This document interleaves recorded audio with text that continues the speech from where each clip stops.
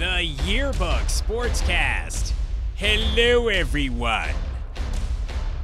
Thanksgiving.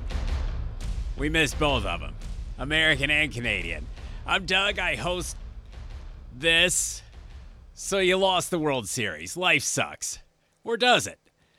The Tampa Bay Rays. For most of the last 12 years, we're not overstating this, they've done an excellent job of developing talent and moneyballing, and for that, they have 2 World Series appearances in 12 years and no wins. So the Rays just lost that second World Series appearance, but this time, they'll be back a lot sooner. Or will they?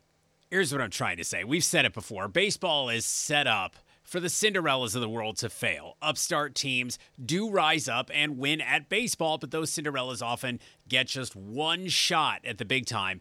And then after that season, they're immediately dismantled because of baseball's built-in economic caste system. So you say, what's the problem? Baseball's still on TV. I can still see it. It seems to be flourishing. What's the big deal?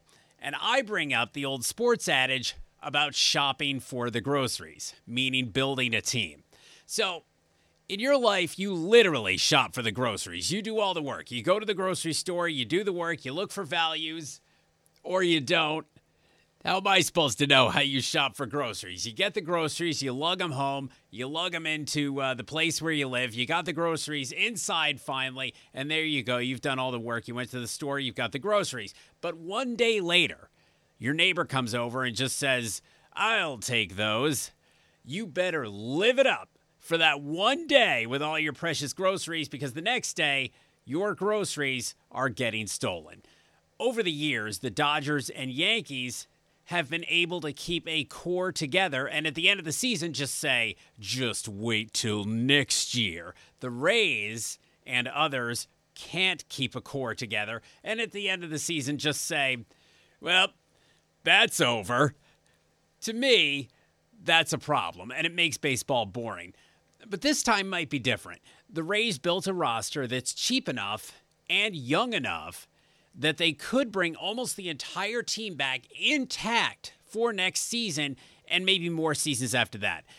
This offseason began for Tampa Bay with the Rays having exactly one free agent on the entire roster, which means Tampa Bay wouldn't be spending the winter getting into bidding wars, and they could make their own decisions on whether to keep certain players or not. So Tampa Bay, which damn near won the World Series with the 3rd lowest payroll in all of baseball last season, could be back again.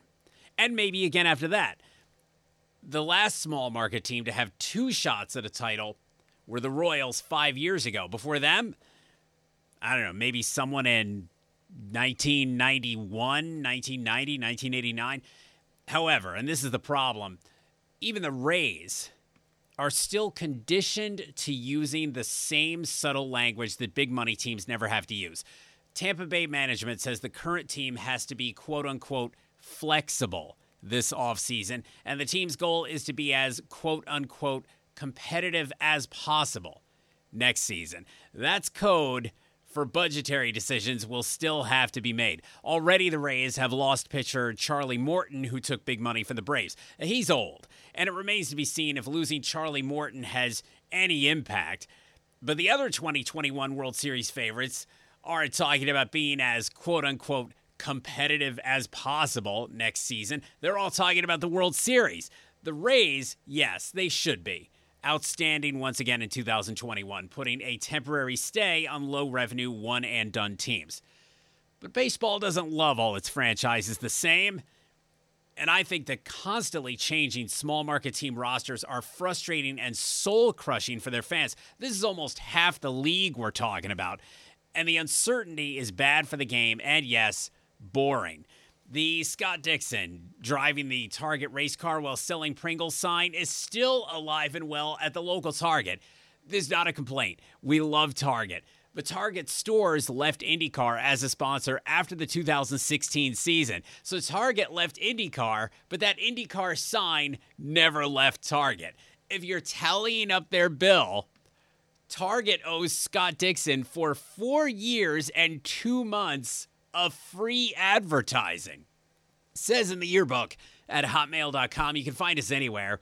I guess. We never check. How would we do that? So the Rays, maybe, possibly, perhaps, won't need to spend a lot to win a World Series, maybe? But the NHL hockey, which has a salary cap and definitely should have a salary cap, but is the worst argument ever for a salary cap, has already done the championships cheaply thing. The 538 Statistics website brought up a very, very interesting point and then couldn't explain it away with statistics. In hockey, when a goalie suddenly gets hot, that's where he can't be beaten. You can't get a puck past the goalie. The goalies say the puck looks like a beach ball. It's just the game is so easy for them. They just get hot. When a goalie gets hot like that, his team is suddenly unbeatable. A goalie on a hot streak is basically a free pass to the playoff semifinals all by itself without any other factors or any other participation from any other players. What 538 found is expensive goalies are not the ones who get hot. All right, without the fancy language, just cut to the chase. The teams that often win are the ones with a bargain goalie. As the 538 pointed out, of the 20 goalies making at least $5 million a year this year, only 4 even made the third round, the semifinals, much less the finals. The ones not playing by then included easily the NHL's 2 highest-paid goalies, Montreal's Carey Price and the Sun City Kitties' Sergei Bobrovsky. And before you say, but Doug, only 4 teams make the semifinals. That's the semifinals. There would have only been 4 goalies left anyway. This list includes backups. The highest-paid goalie still alive in the bubble semifinal round this year, the Golden Knights' Marc-Andre Fleury, he was only a backup. The Golden Knights starter, Robin Lehner, is only the league's 17th highest-paid playoff goaltender. The Lightning's Andrei Vasilevsky wasn't even on 538's list because his $4 million a year is on the low end for goalies, sometimes called goalers. And he's the one who wound up winning this year's Stanley Cup. And this trend is not new. The Blues' Jordan Binnington won it all last year while making $650,000. The Penguins' Matt Murray was recently a back-to-back champion while making roughly that same amount. Since 2006, the NHL's first, second, third, or fourth highest-paid goaltenders have only made the Stanley Cup Finals 2 times. Number 1 highest-paid goalie Roberto Luongo of Vancouver lost to the league's 8th highest-paid goalie in 2011, and number 1 highest-paid goalie Jonathan Quick beat the league's 11th highest-paid goalie in 2014. The explanation for all this? There isn't one. I mean, you can definitely find some factors, like the quality of the teams who sign these humps. I almost said hips, but I meant humps. For example, the Sun City Kitties' Sergei Bobrovsky is very highly paid, but the Sun City Kitties were not going to reach the finals.